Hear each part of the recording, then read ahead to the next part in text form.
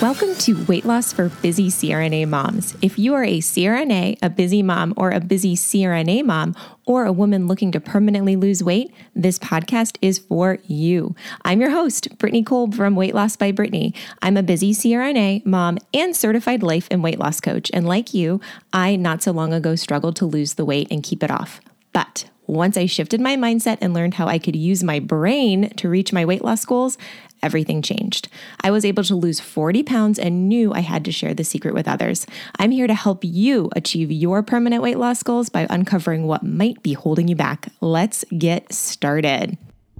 All right, guys. So I was finishing up steps 1 through 4 of the holiday protocol, and I was just like, nope. We need a step 5. We certainly need a step 5 because there is still so much more I have to tell you about how to not gain weight over the holidays. So here we go. I've got a few really helpful tidbits in this podcast that I hope really help you this holiday season. So, tidbit number 1.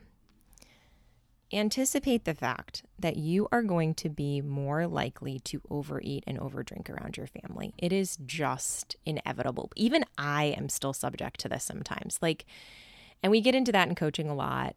So be keen to that little tidbit. You are more likely to revert to, first of all, emotional childhood, which I talk about in my coaching practice.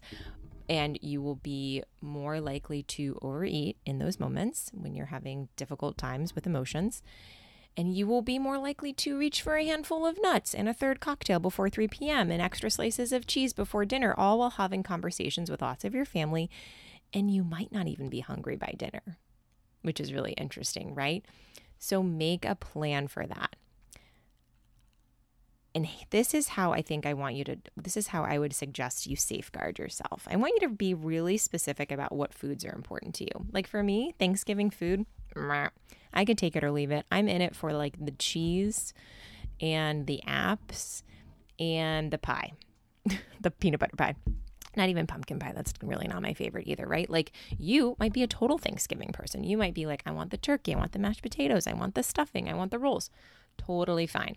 However you want to set your day up, I just want you to consider that. So I think for me, I'm probably going to prioritize apps, not really eat a lot of dinner, have some pie, have some wine. Okay. For you, it might be prioritizing dinner. Now, here's the thing. I also want you to consider what time is dinner and what are we looking at as far as a schedule is concerned. If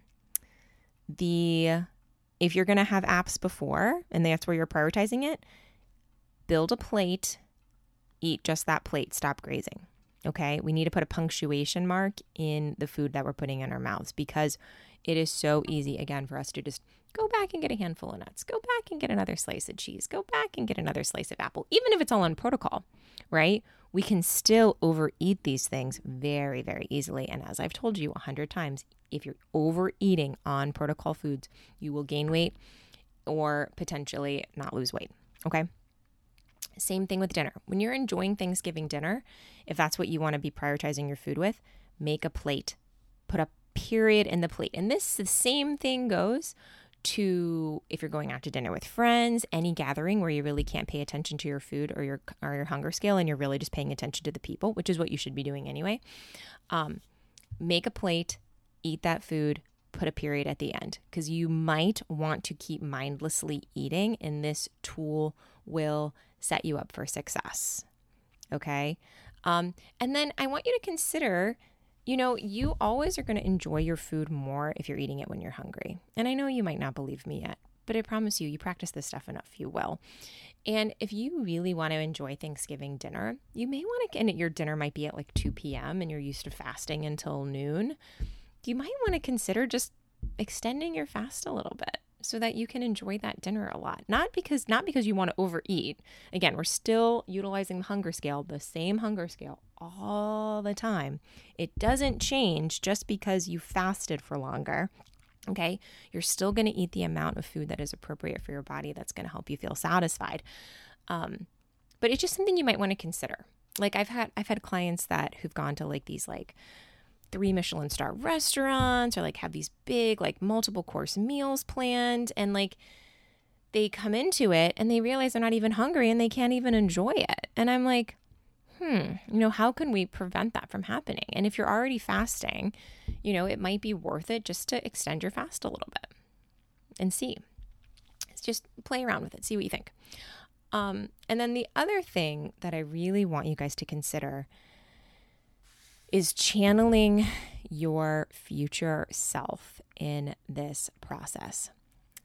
Here's the thing. However you are thinking, feeling, and acting right now around food, however you're showing up around food right now, is giving you the results that you currently have. Okay? So something I've been doing a lot with my clients recently is helping their brains focus to think about what their future self, who has already lost the weight and gotten control around food, be thinking, feeling, and doing. Would that future self go for that third piece of pie? Or would she be content with like 2 half slices? Would she go for seconds? Or I'm going to pause. Okay, like would she eat the turkey even though she didn't want to because her mother-in-law like made it for her and she felt obligated? We need to start thinking, feeling, and acting like her now. Okay, so like what do you think your future self might think? Your future self might think 1 plate of food and 1 slice of pie sounds perfect. She might be thinking seconds. That's just going to be way too much. She might be thinking, oh, mom brought peanut brittle. Oh, I love peanut brittle and I want to enjoy that. But rather than eating some now, I'm going to save some for later and it's going to be so much better if I have it tomorrow instead of right now. She might also be thinking like overeating is just not worth it, right? It's not worth it in the way that I feel in my body. It's not worth it in the way that I feel in my clothes. It is just not worth it. Okay. So again, however you are thinking, feeling, and showing up around food and booze is going to give you the results you have right now. We need to channel our future selves to be thinking and feeling and acting how she is going to be getting and feeling to be getting the results that we want 40 pounds from now or however many pounds from now it is. Okay.